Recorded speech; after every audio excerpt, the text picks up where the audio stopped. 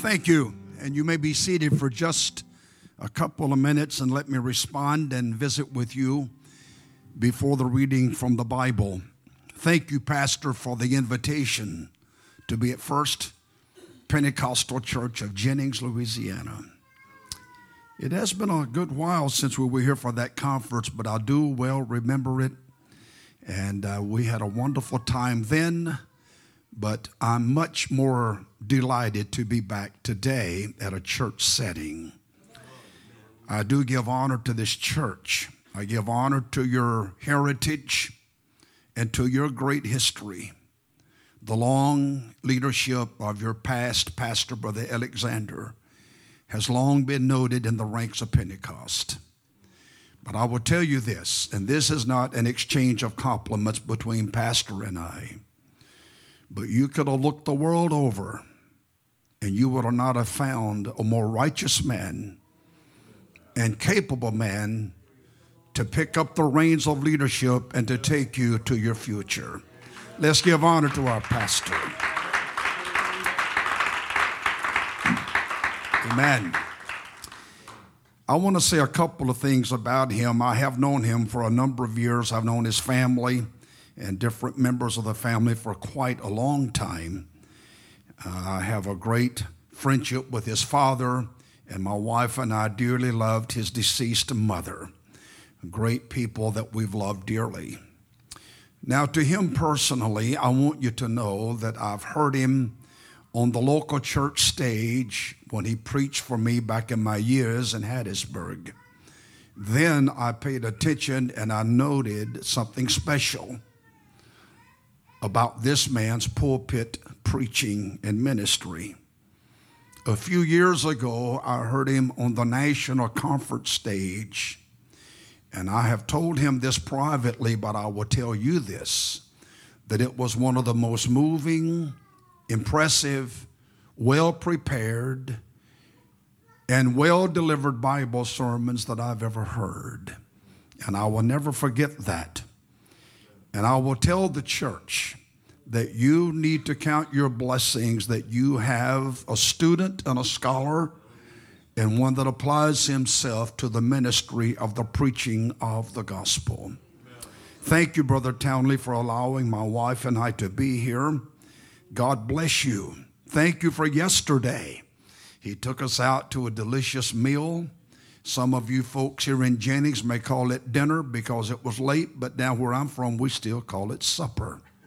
So he took us out to a delicious supper, a great fellowship, and thank you for the spacious, clean, and comfortable hotel room that you've got us in. And Brother Townley, if you're the one that put together the snack basket, don't go out of business. You did a good job. I got a feeling, though, that it wasn't your hands that did it, because whoever wrote the welcome card, it didn't look like the rough-hewn handwriting of a man. So if you're here and you did it, thank you very, very much. Thank you. I'd like for my wife to stand. This is Sister Odom. If the Lord lets us stay together, and we're not planning on separating, by the way, don't get that started.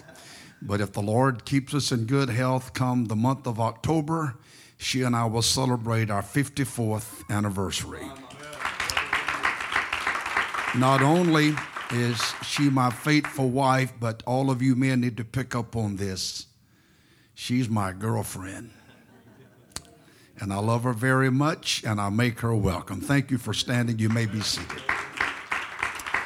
Tonight is building fund offering. This is good. By the way, I passed by your selected property where you plan to eventually build. What a location. That is tremendous. And just visiting briefly with your pastor yesterday and him telling me about his vision, hopes, and plans for you as a church. He's committed to this. He's committed to your city, this community. And what a beautiful time it's going to be when that facility is built, very visible from the I-10. However, I don't want to advance time that quickly. I appreciate this building. Sister Odom, this is so clean. This is so neat. This is so presentable. And I compliment you for the well care of this building. Finally, before I preach, thank you for the music and thank you for the songs. It's good to go to a church every now and then when I know what they're singing. And I feel like I've almost came home today when I heard some of the songs that you sung. Now, not only is Brother Townley a very special and anointed preacher, but hey, that's some singing too, isn't it? God's not fair. He gives preaching and singing to him, and he gives me neither. So you're blessed to have the leadership of Brother Townley. And I give regards to your wife and your family. I know they're out to Little Rock, and if I'd have had the choice of going to Little Rock or hearing Old Man Odom preach, I'd have gone to Little Rock. I'm going to escape from my normal style of preaching, not preaching, but Bible reading. I'm going to have you to remain seated while I read my first Bible selection, but then I will have you to stand when I read my last scriptural reading. And the reason that I want to do this is simply because I have been privileged to teach homiletics at a college level in time past. And I do understand that it's best to read a very brief Bible lesson because most Pentecostals think that if you read a lengthy Bible text, that means you're going to preach a long sermon. Well, if you're thinking that, you're right. But I can read one short verse and preach till the cows come home, so don't worry about that. So I'll have you to stand in a few minutes. How's that? But when I read this, the reason I want to read a lot of Bible is because if I leave anything out, you may very well miss some important things in the message that I'm going to preach. So if you have your Bibles, open them, please. And you may remain seated by my request. That's the book of 1 Kings, chapter 20. Pastor, I will say this to you, that I believe that my wife and I have been invited to be here in the will of God. And I have never questioned about what the Lord would do in these services. However, I'm not going to be the key to what God does. It's going to be all a Holy Ghost event. But in my time of prayer and devotion and seeking God for the service today and tonight, especially yesterday very early, I received a visit from the Holy Ghost. And I believe that God has given me a very precise word for this morning, a very precise moment. 1 Kings chapter 20, beginning at verse 1. And Ben-Hadad, the king of Syria, gathered all his host together, and there were 32 kings with him, and horses, and chariots, and he went up and besieged Samaria and warred against it. And he sent messengers to Ahab, king of Israel, into the city, and said unto him, Thus saith Ben-Hadad, Thy silver and thy gold is mine, thy wives also and thy children, even the goodliest, are mine. And the king of Israel answered and said, My lord, O king, according to thy saying, I am thine and all that I have. In fact, he just folded up, he acquiesced, he capitulated, not even a fight. Just come get it, it's all yours. Verse 5. And the messengers came again and said, Thus speaketh Ben-Hadad, saying, Although I have sent unto thee, saying, Thou shalt deliver me thy silver, and thy gold, and thy wives, and thy children, Yet I will send my servants unto thee tomorrow about this time, and they shall search thine house and the houses of thy servants. And it shall be that whatsoever is pleasant in thine eyes, they shall put it in their hand and take it away. Ahab, in verse 7, the king of Israel, called all the elders of the land and said, Mark, I pray you, and see how this man seeketh mischief. For he sent unto me for my wives and for my children and for my silver and for my gold, and I denied him not. And the elders and all the people said unto him, that's unto Ahab, hearken not unto him, don't consent. Wherefore he said unto the messengers of Ben-Hadad, tell my lord the king, all that thou didst send for to thy servant at the first I will do, but this thing I may not do. And the messengers departed and brought him word again. And Ben-Hadad sent unto him and said, the gods, small g, false gods, the gods do so unto me and more also, if the dust of Samaria shall suffice for handfuls for all the people that follow me.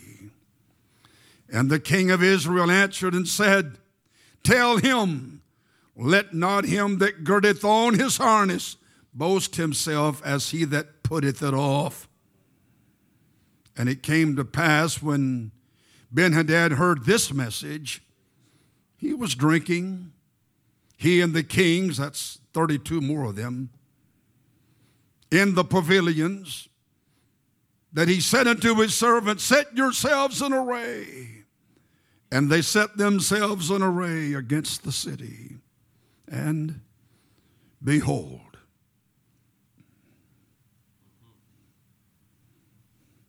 there came a prophet unto Ahab. It started with elders and said, don't give in to him the second time. From elders it became a prophet. And the prophet said unto Ahab, king of Israel, saying, thus saith the Lord, hast thou seen all this great multitude? Behold, I will deliver it to thine hand this day, and thou shalt know that I am the Lord. And Ahab said, by whom?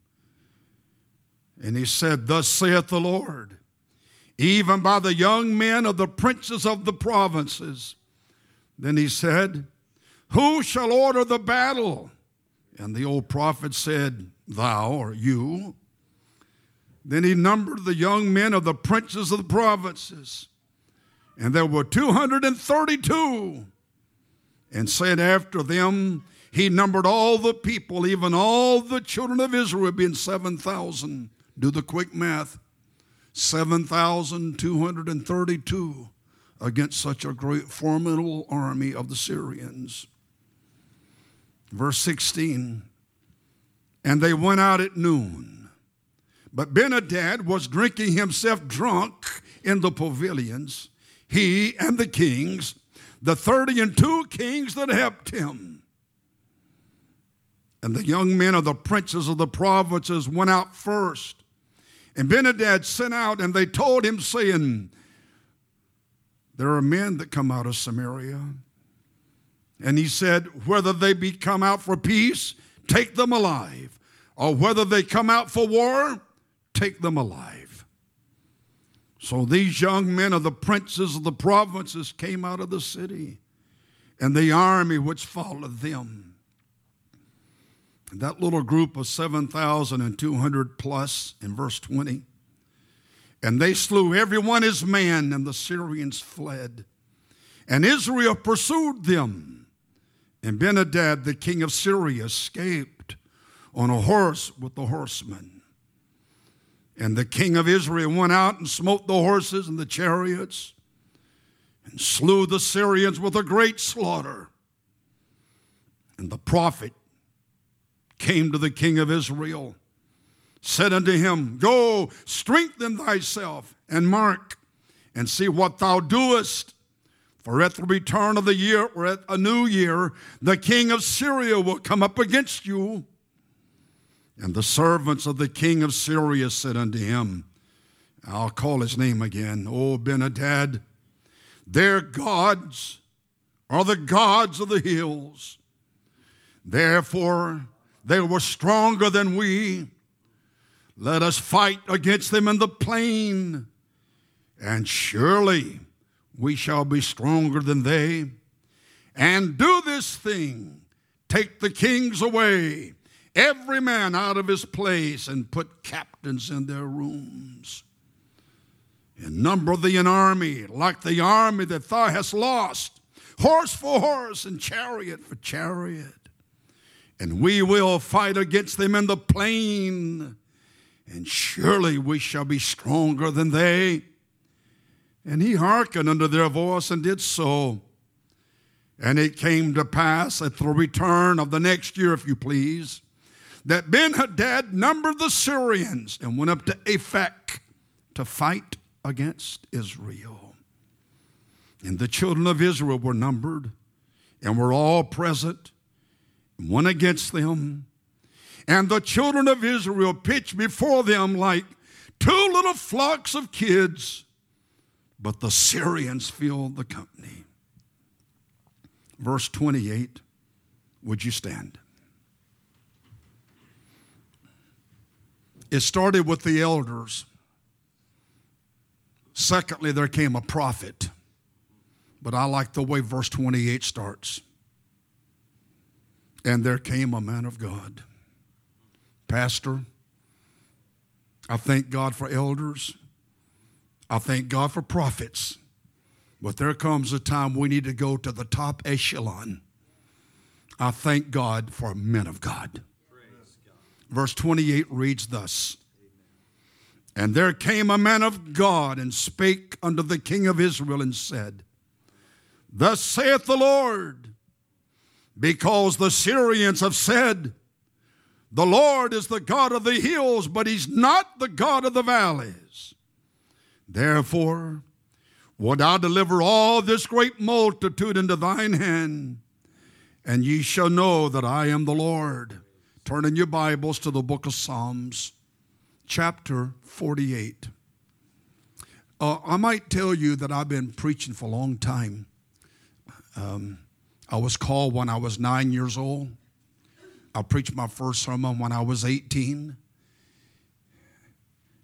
I've been married almost 54 years. I've preached, taught at some venue over 16,000 times in my years. But for those of you that's keeping the clock today, my time don't start till after I finish reading the Bible. Fair enough? Yes, sir. The psalmist writes in Psalms 48 and 1 and 2, and a quick backdrop about what I just read. The Syrians say that you're the God of the hills, not a God of the valleys. I like what David writes. Great is the Lord in verse 1, and greatly to be praised in the city of God and the mountains of his holiness. Verse 2, beautiful for situation. The joy of the whole earth is Mount Zion on the sides of the north, the city of the great King.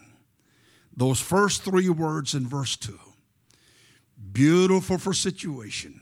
It doesn't matter if it's the mountains. It doesn't matter if it's the valley. It doesn't matter if you're wealthy. It doesn't matter if you're on welfare. It doesn't matter. Jesus is God. Yes, amen. Yes, he is. Beautiful for situation. Thank you for letting me come. I'll let you go and have lunch after a while, and we don't ever get finished. How do you expect me to preach about an eternal God and get it done in 45 minutes? You may be seated. My comments quickly from Psalms 48 is this. I've been a Pentecostal practically all my life. My mother and my father were converted in the year of 1950. the same year that my wife's parents were converted. And I think I've heard it, and I think I've seen it all, especially the excuses and the alibis. But I also know that we as Pentecostals, we have concluded that for God to move in church, we got to have the right atmosphere or God can't move. We got to have the right music or God can't move. We got to sing the right songs or God can't move. We got to have the right teacher to teach or the right preacher to preach. And if those things are missing, tough luck. God can't move. My response to my opening comments are these, that God doesn't need my preaching and my teaching. God does not need your music and your singing. He is God. He moves when He wants. He moves how He wants. He moves where He wants. And He uses who He wants. So this is my presentation about the deity of Jesus Christ. Now these Syrians, they had concluded through the so-called gurus and think tanks of King Ben-Hadad that they had analyzed the reason that such a small little army of 7,230-ish had defeated such a formidable military juggernaut like King Ben-Hadad of Syria had. There had to be some situation involved why that event happened. So they concluded that it was the battleground that made the difference. And because that first battle was fought in the mountains and not fought in the plains, the so-called military analysis that was given to King Ben-Hadad said we were defeated because of where the battle unfolded. Because their God is a God of the mountains. And the biggest mistake that the so-called military analysis was about that is that they were diminishing from the deity of Almighty God. And they advised Ben-Hadad that the reason that they lost so resoundingly is because of where the battle was fought, and their God was the God of the mountain, and their God was not the God of the plains. And the man of God called the plains the God of the valley. I want to tell you this real quick, and this is only for Pentecostal people that enjoy living in your so-called spiritual valley. And when you're down and out, you hang your feelings out on the sleeve where everybody will know that you're not a happy camper and that you're in a deep, dark, dark valley and nobody understands what you're going through. The word valley is not even a New Testament word. It's found in the Old Testament over 40 times. But the word valley is not located in the New Testament between Matthew and the book of Revelation. Only once was it nearly referred to when the great evangelist John the Baptist preached in the wilderness of Judea. And a part of his sermon was that when the Messiah would come, he would level all the mountains and he would fill all the valleys. So for those of us that tend to enjoy always being on the down and out, and perhaps always on the discouraged, distressed, despondent, depressed side of life, valley is not a part of the New Testament language. That don't mean that you won't go through some trials. That don't mean that you won't go through sadness and sorrow. But what it does mean that God is God regardless of your situation. He doesn't alter. He doesn't revise. He does not change. He's the same yesterday and today and forever. If you're in good health, he's God. If the doctor has said that you have terminal cancer, he's God. If you're in good health, he's God. If the doctor says you have untreatable, incurable coronary disease, he's still God. He's a very present help in the time of trouble and in the time of need. As a matter of fact, I want to rush for just a moment and tell you that if you brought sickness to church with you today, you can leave it at the altar. If you brought struggles and sorrow to church with you today, you can leave them at the altar. I don't have a blueprint that is a cover-all or a one-size-fits-all, but I promise you if you'll get your mind off of yourself and get your mind on the Lord Jesus Christ, he can do exceedingly, abundantly, above all that we're able to ask or to even think. So to show you how blunt I can be in preaching, I've come to speak to heart disease. God is greater than you. I've come to speak to tumors and cancers. God is greater than you. I've come to speak to high blood pressure and to low blood pressure. God is greater than you. I've come to speak against kidney or renal failure. God is greater than you. Ladies and gentlemen, he is the God of the Old Testament, and he is still the healer of all thine diseases. It would be remiss on my part if I talked about just the physical healing, but let me be sure to advance this directly to the devil. If the devil is fighting you proverbially, both tooth and nail, don't you ever forget, God is stronger than the devil will ever be. How do I get out of it? You clap your hands out of it.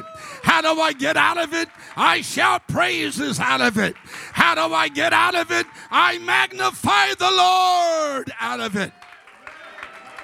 Let's do that right now.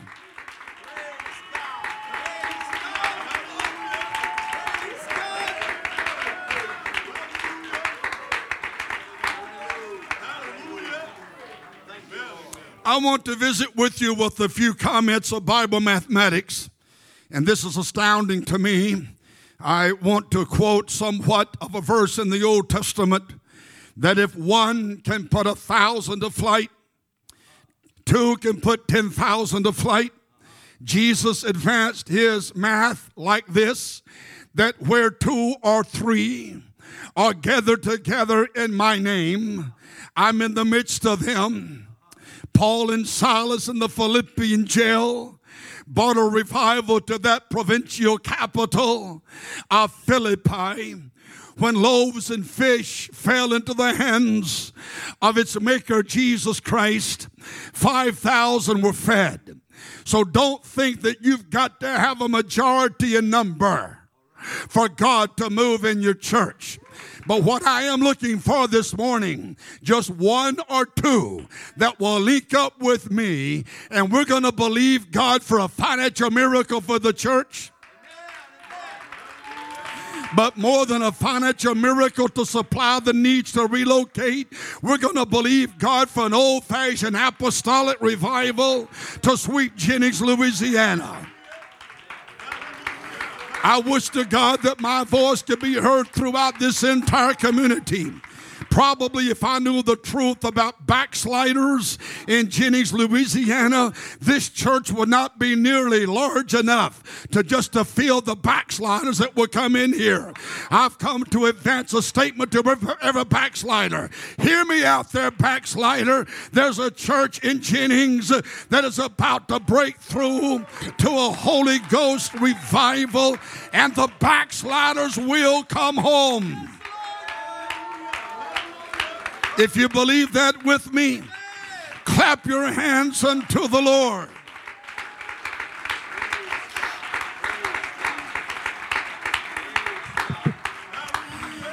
We don't have the math available. You may be seated about the first battle between the 7,000 and the 232 Israelites. But we do know that the Bible says that they covered the field, or they covered the land.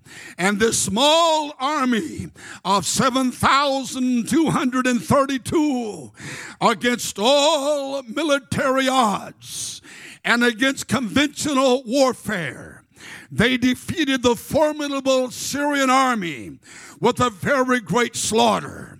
But at the beginning of a new year, we do have a little more information of how large the Ben-Hadad army was.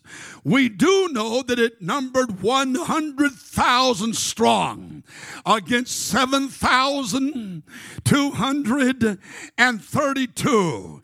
And according to future verses that I did not read in the book of 1 Kings, that would average out 1 against 138. And we do know that 7,232 little camps like flocks, they took on the strongest army of the geographical region of its day. And as far as I can decide, there was not one injury, there was not one fatality, and there was not one casualty of that 7,232. But before it was over, that is an average. I want you to hear this. That's an average that there was 1,389 Syrians killed every 60 seconds. That means an average of 23 Syrians killed every tick of the clock, because it was not army against army. It was not military against military. The Syrians made the fatal mistake, and they questioned the deity of the God of Abraham, Isaac, and Jacob.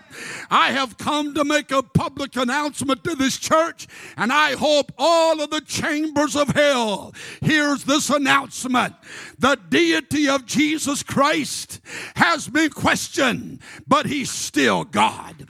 The deity of Jesus Christ has been minimized, but he's still God. And there's no possible way that a little flock of apostolics can defeat the formidable foe of Satan and his army. But the battle does not belong to you, but the battle belongs to God.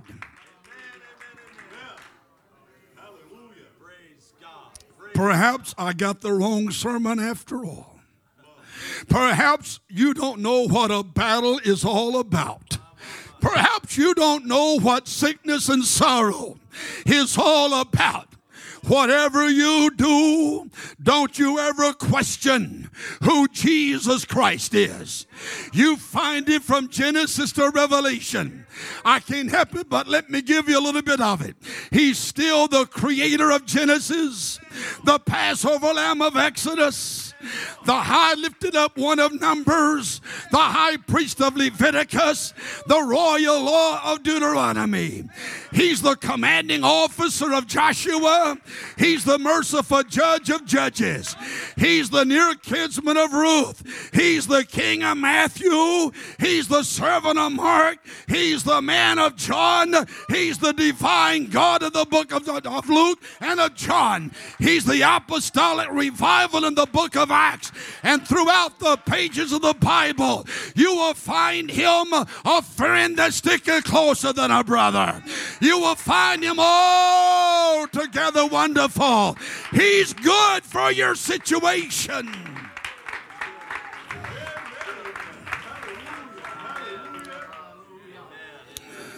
Praise God.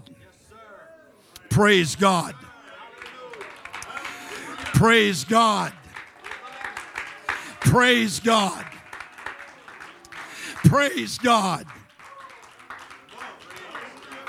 Clap them, big brother. Clap those hands, big brother. Praise God.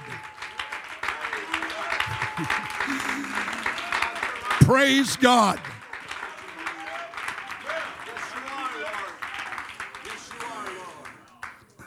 If I could sing, here's what I would sing. I'm not going to sing, but you can be seated. It's an old one. Life is easy when you're up on the mountain and you have peace of mind like you've never known. But things change when you're down in the valley. Don't lose faith. You're never alone. For God is the God of the mountain, and he's the God in the valley. When things go wrong, he'll make them right. And the God of the good times is still the God of the bad times. The God of the day is the God of the night. I'm certainly at complete liberty and freedom in this desk today, but I've preached long enough to know when I sense that there is a special event taking place somewhere in the congregation of a local church. We have learned as veteran Pentecostals to wear our smiley face, and when we're asked, we're quick to respond that life is good and everything is going perfect. We feel like if we acknowledge the fact that there are some things that are backfiring in reverse and going backwards, that it's a sign of weakness. But there comes a time in everybody's life, mine, yours, every pastor, every preacher, that we have to acknowledge that all hell has broken out against us. We pray, and it seemed like we prayed to no avail. We fast, and it seemed like we fast to no avail. We worship, and it seemed like we worship to no avail.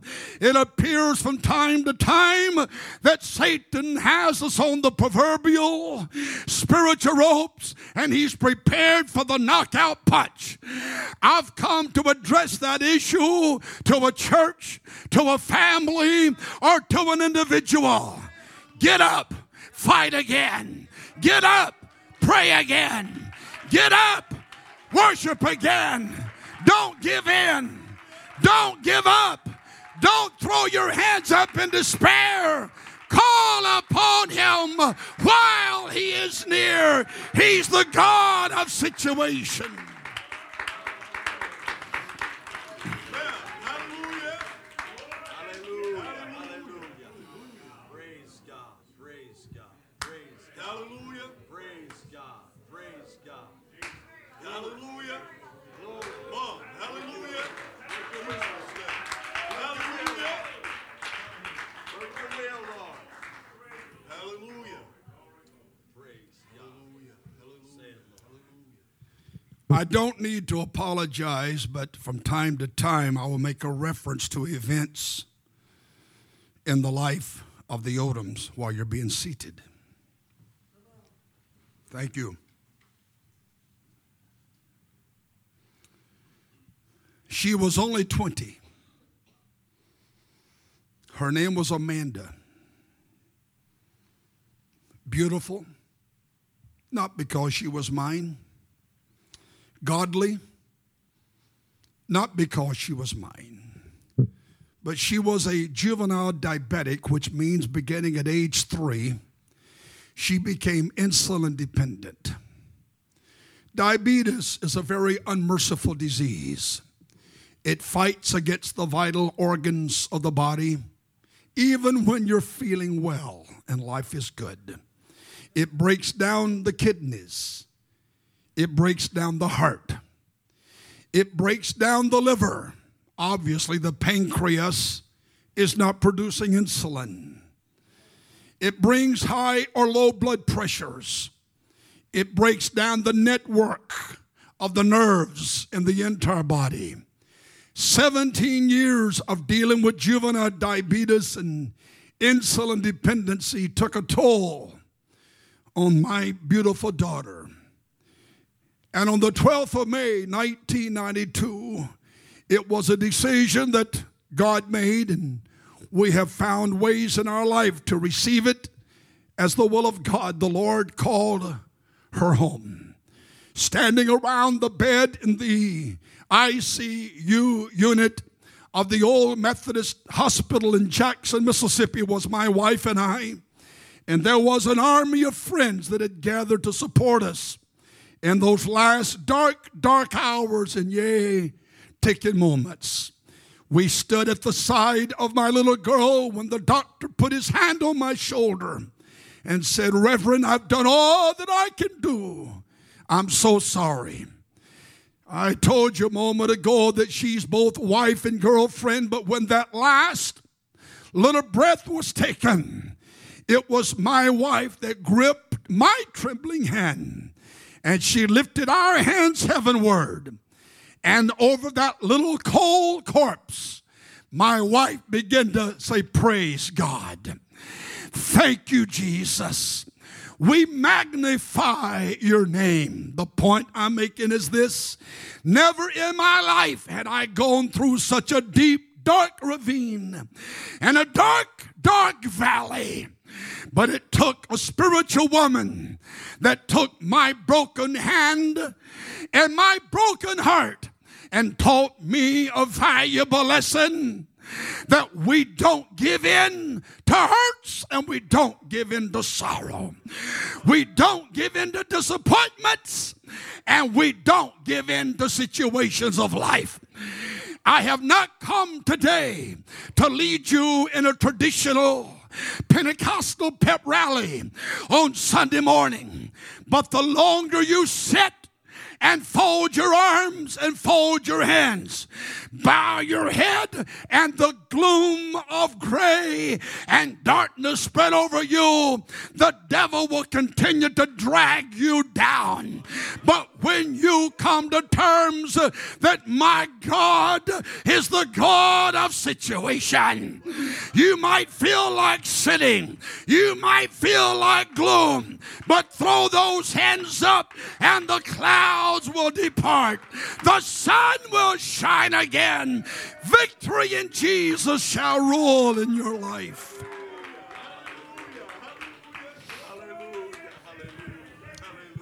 Fast forwarding time, just 5 years ago, the daughter that we have that lives in Jackson, Mississippi, her name is Lorinda.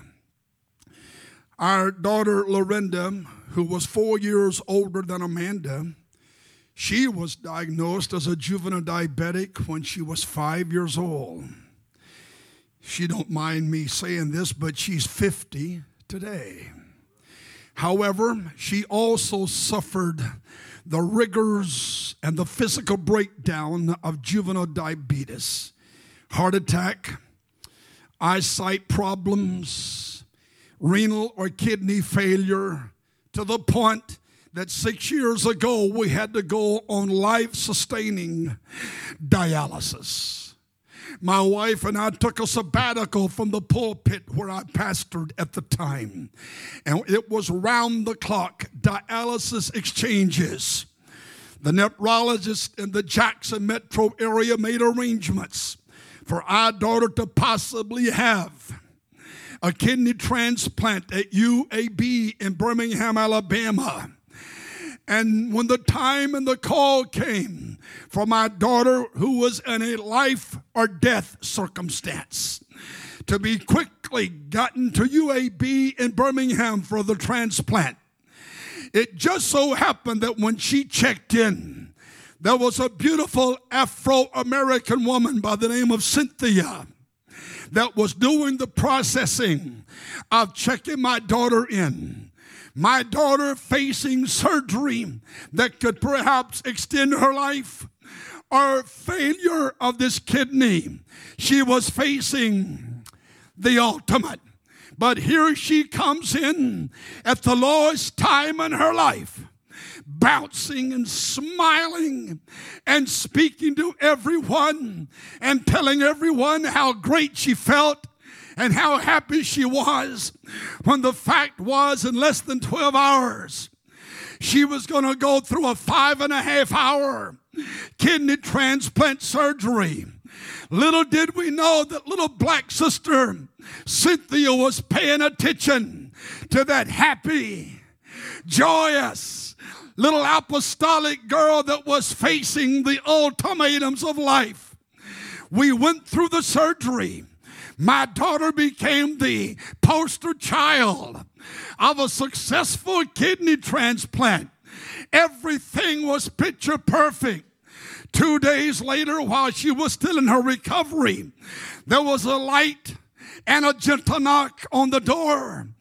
My wife, or perhaps myself, we opened the door, and there stood beautiful little black lady, Cynthia, the receptionist.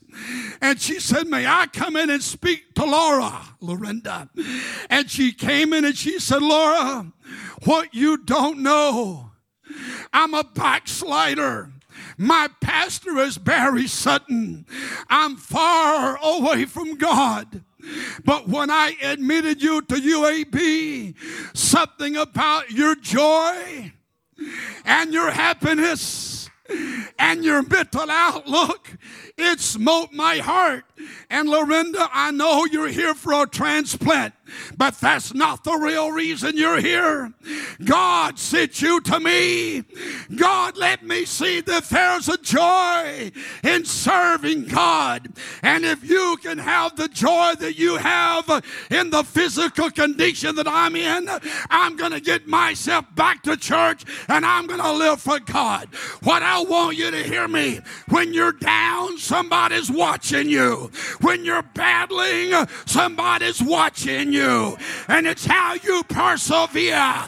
It's how you endure. And somebody can be led to God through your dedication. Hallelujah. Hallelujah.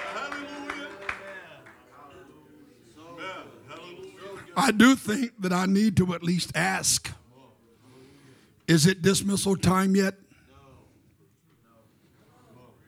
Boy, that was a weak no.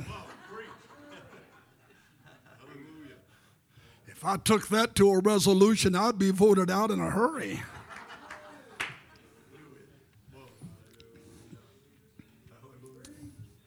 God help me. I feel it. That's all right. Preach. We need it. Hallelujah. That's my foundation. Now I'll try to preach a few minutes. That didn't go over either, did it? Jesus. What you smiling about? Huh? Well, keep your hands off of me. You want to preach with me? Stand up. Do what I say. Whisper, Jesus. Whisper, Jesus. A little louder. A little louder. A little louder. A little louder. A little louder. You feeling something now, aren't you, bud? A little louder. A little louder.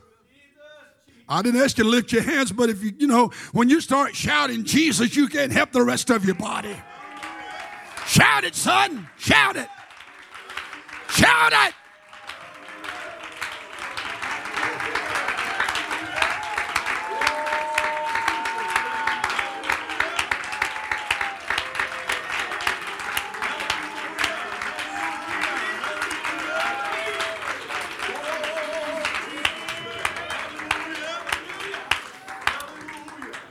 You can be seated, but you stay standing.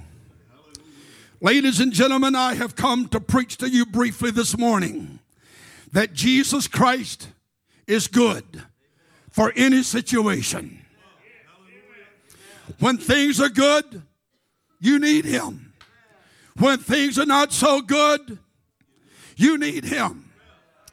I'm not trying to just preach good, rally-causing Pentecostal slogans, but I need to tell you that Jesus Christ is not in the Godhead, but the Godhead is in Jesus Christ.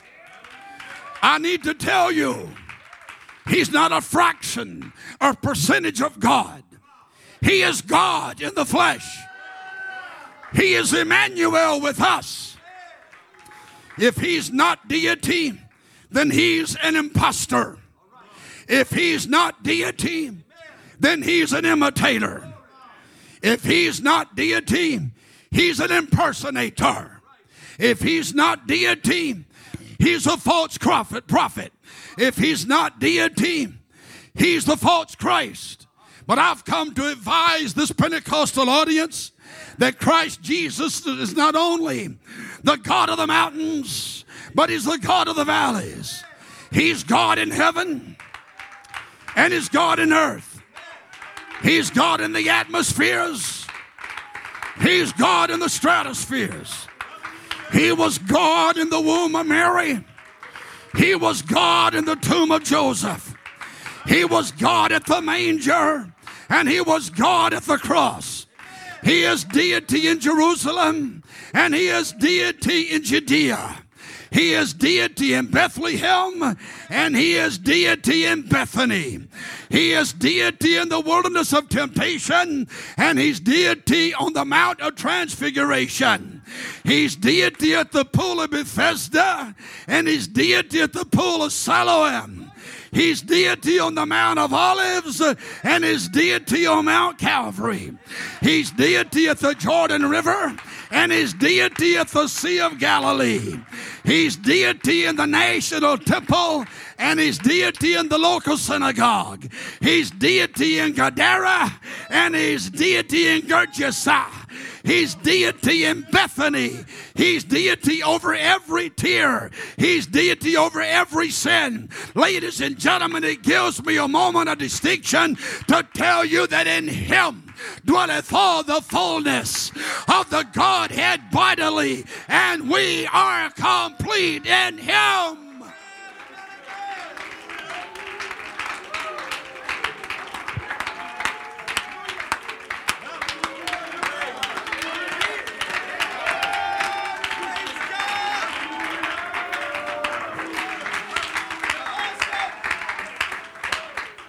All can be seated but my Jesus man here.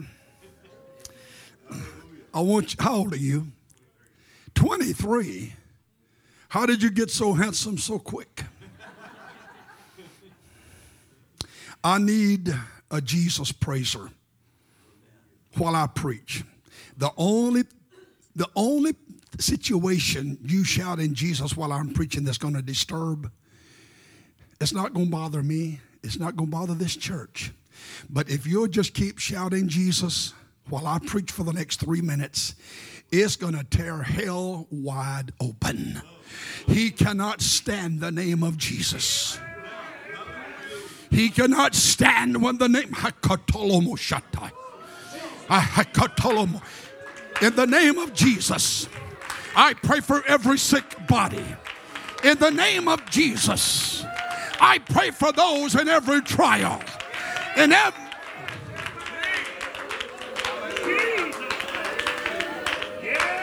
the name of Jesus. Shout that name, brother. Shout that name, brother. For at the name of Jesus. For at the name of Jesus. For at the name of Jesus. For at the name of Jesus, every knee will bow. For at the name of Jesus, every tongue will confess He is Lord of all.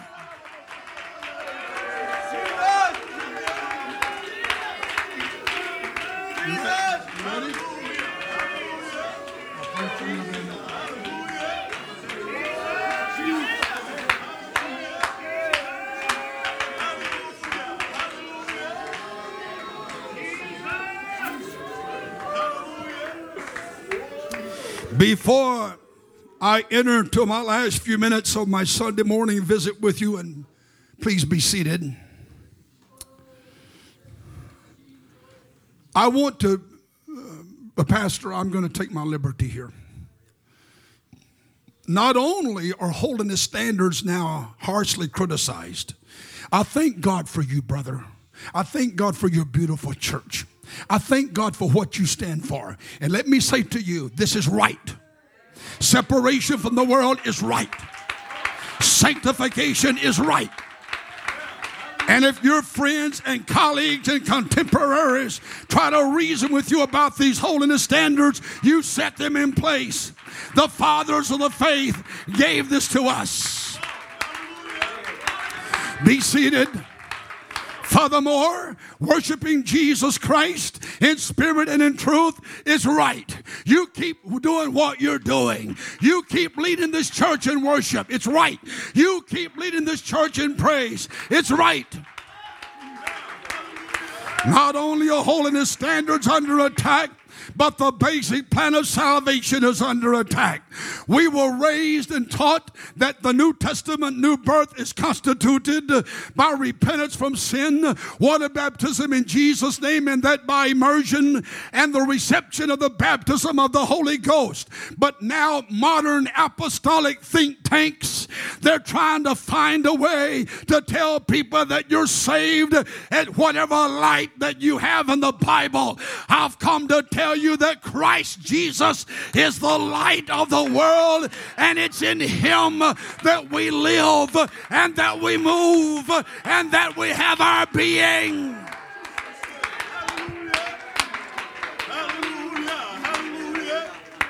Sadly, men that I still call friends that once stood in our national pulpits and preached this glorious message as I preach it today, they have now found a way to find peaceful coexistence with doctrines that cannot be established in the Bible. I want you to remain seated while I make this statement, because usually in a Pentecostal church it's a rallying cry. But I want to remind you that it is still, "Hear, O Israel, the Lord thy God is one Lord." Start. Jesus. Louder. All might and power are in Jesus. All wisdom and knowledge is in Jesus. All omnipotence and omniscience is in Jesus. All perfection and infallibility is in Jesus. All steadfast and immutability is in Jesus. Louder. All honor, all glory is in Jesus. All love and all devotion is in Jesus. All grace and all kindness is in Jesus. All compassion, all gentleness is in Jesus. All pardon and all forgiveness is in Jesus. Jesus, Jesus, Jesus, Jesus, Jesus, Jesus, Jesus. Oh, Jesus, Jesus, Jesus. Hallelujah. Hallelujah.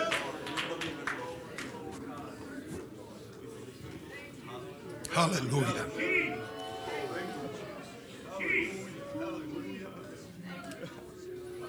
For the last time, I would request for you to be seated.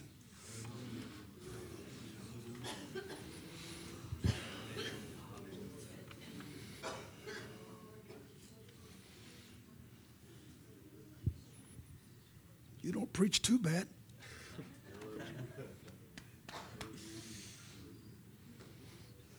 You see this? You see this? I've got chapter and verse to verify it. I'm not presenting to you the latest exciting fantasy from Disney World. This is eternal fact.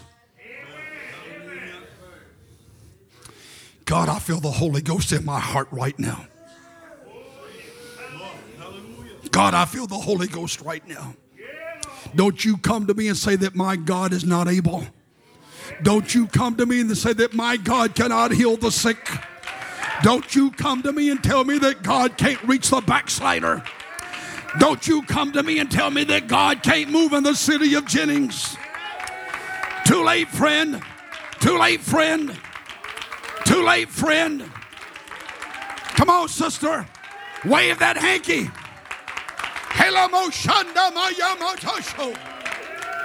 Hallelujah.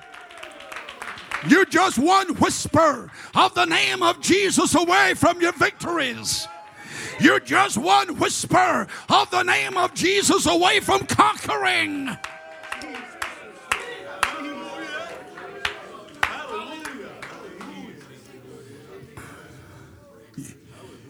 Usually after I preach a weekend, I don't get invited back.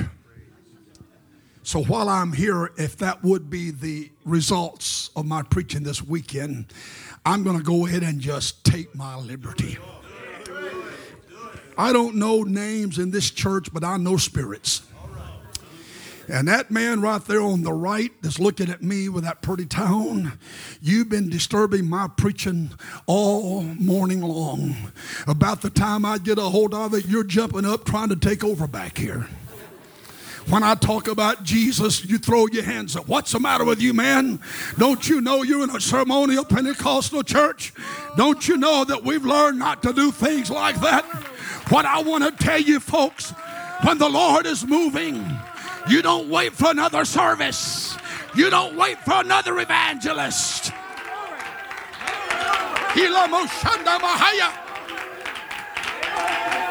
Go ahead, brother. Take over here. Go ahead, brother. He's been wanting to do that all morning long. You just can't praise Jesus and it not affect you. You just can't glorify Jesus and it not affect you.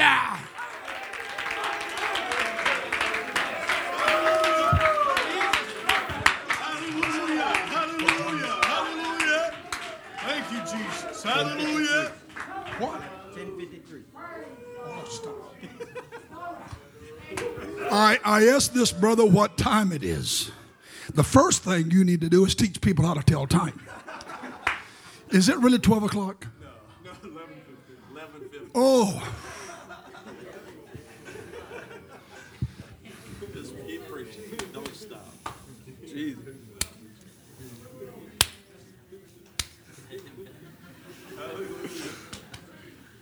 Praise God. Praise God. Praise Thank you. God. Praise. Thank you. I'll stop. Yeah. No. Praise God. Praise God. Praise God. Praise God. Praise God. I challenge some of you to step out from between your pews. Step out in the aisles. I challenge you. Throw your hands up. I challenge you. Lift your voice. I challenge you. Call upon the Lord while He is near. He's the God of situation.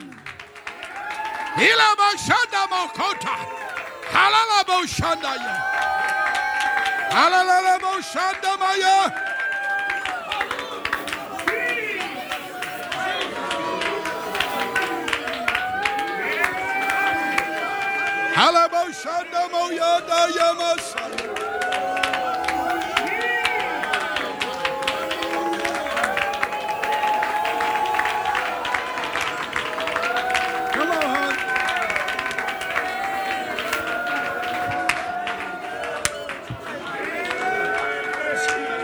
Jesus' name. Jesus.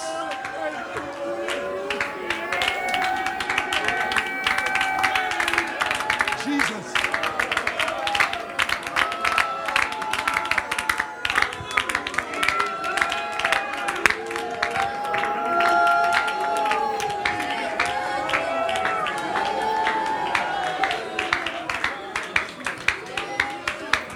I want the men to pray for each other, shoulder to shoulder. Come on, men. I want the ladies to pray for each other, hand to hand. Come on, ladies. Come on, girls. I pray for a baptism of unparalleled unity in this church. I pray for a move of God that will bind us together in times like these.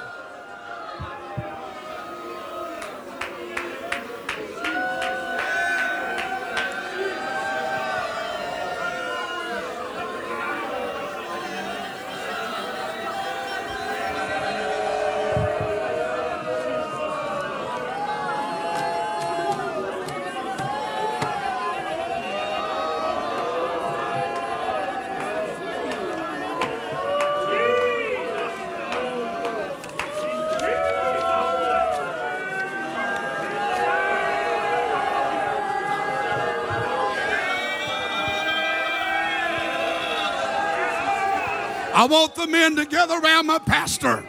I want the men to come gather around my pastor. Let's pray for our pastor that God will direct him. Lead this church in the Holy Ghost.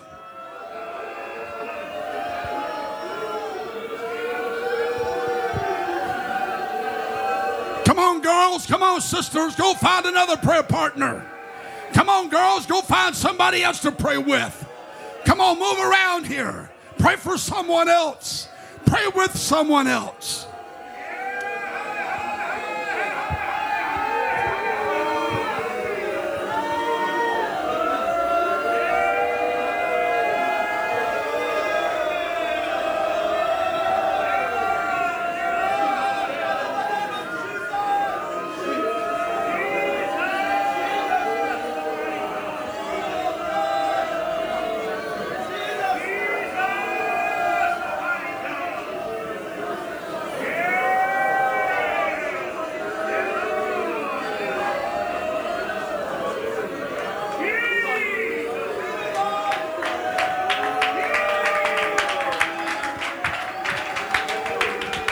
One more time, brethren. Link up, arm in arm, brethren. Come on. In the name of Jesus. In the name of Jesus. In the name of Jesus.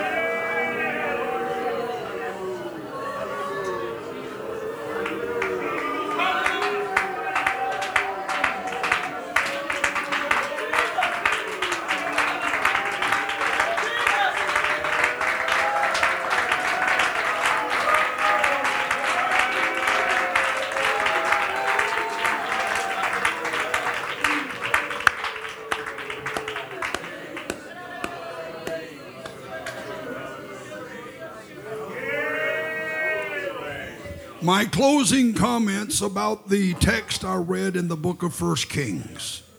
It is imperative that you understand that God did not give this great military victory because leadership in Israel was worthy of his blessings. Ahab, a corrupt king, whose wife was Jezebel, who introduced Baalism to Israel. And all of Israel was corrupted. I won't even embarrass myself to tell a mixed audience just how heinous and perverted their so-called sexual worship was to Baal. It's shameful. And this was the backdrop of their spirituality when they were facing ultimate annihilation by the Syrians. But in the midst of ultimate annihilation, God sent an elder. In the midst of ultimate annihilation, God sent a prophet. And in the midst of ultimate annihilation, God sent a man of God. And he didn't do this for Israel because they were good boys and good girls. He did it because those Syrians made the fatal mistake of diminishing who he was and what he could do. And I want to borrow from that and make this statement. Jesus Christ is the most maligned, criticized person, deity in the world. Buddha is elevated. Hinduism is elevated. Allah is elevated. Shintoism, Confucianism, and you name the rest of the Japanese religions, they're elevated. But in America, Christianity is railed against. In America, it is snited against. Narrow-minded, fanatical Christians. I'm telling you, America, you're about to cross the line with the God of the mountains and the God of the valleys. And he's going to put a hand on this earth and he's about to show out. God is about to show out. God is about to show out. Get ready. I believe it. Ladies and gentlemen, may welcome your elder, your prophet, and your man of God, Brother Townley, sir. Would you come?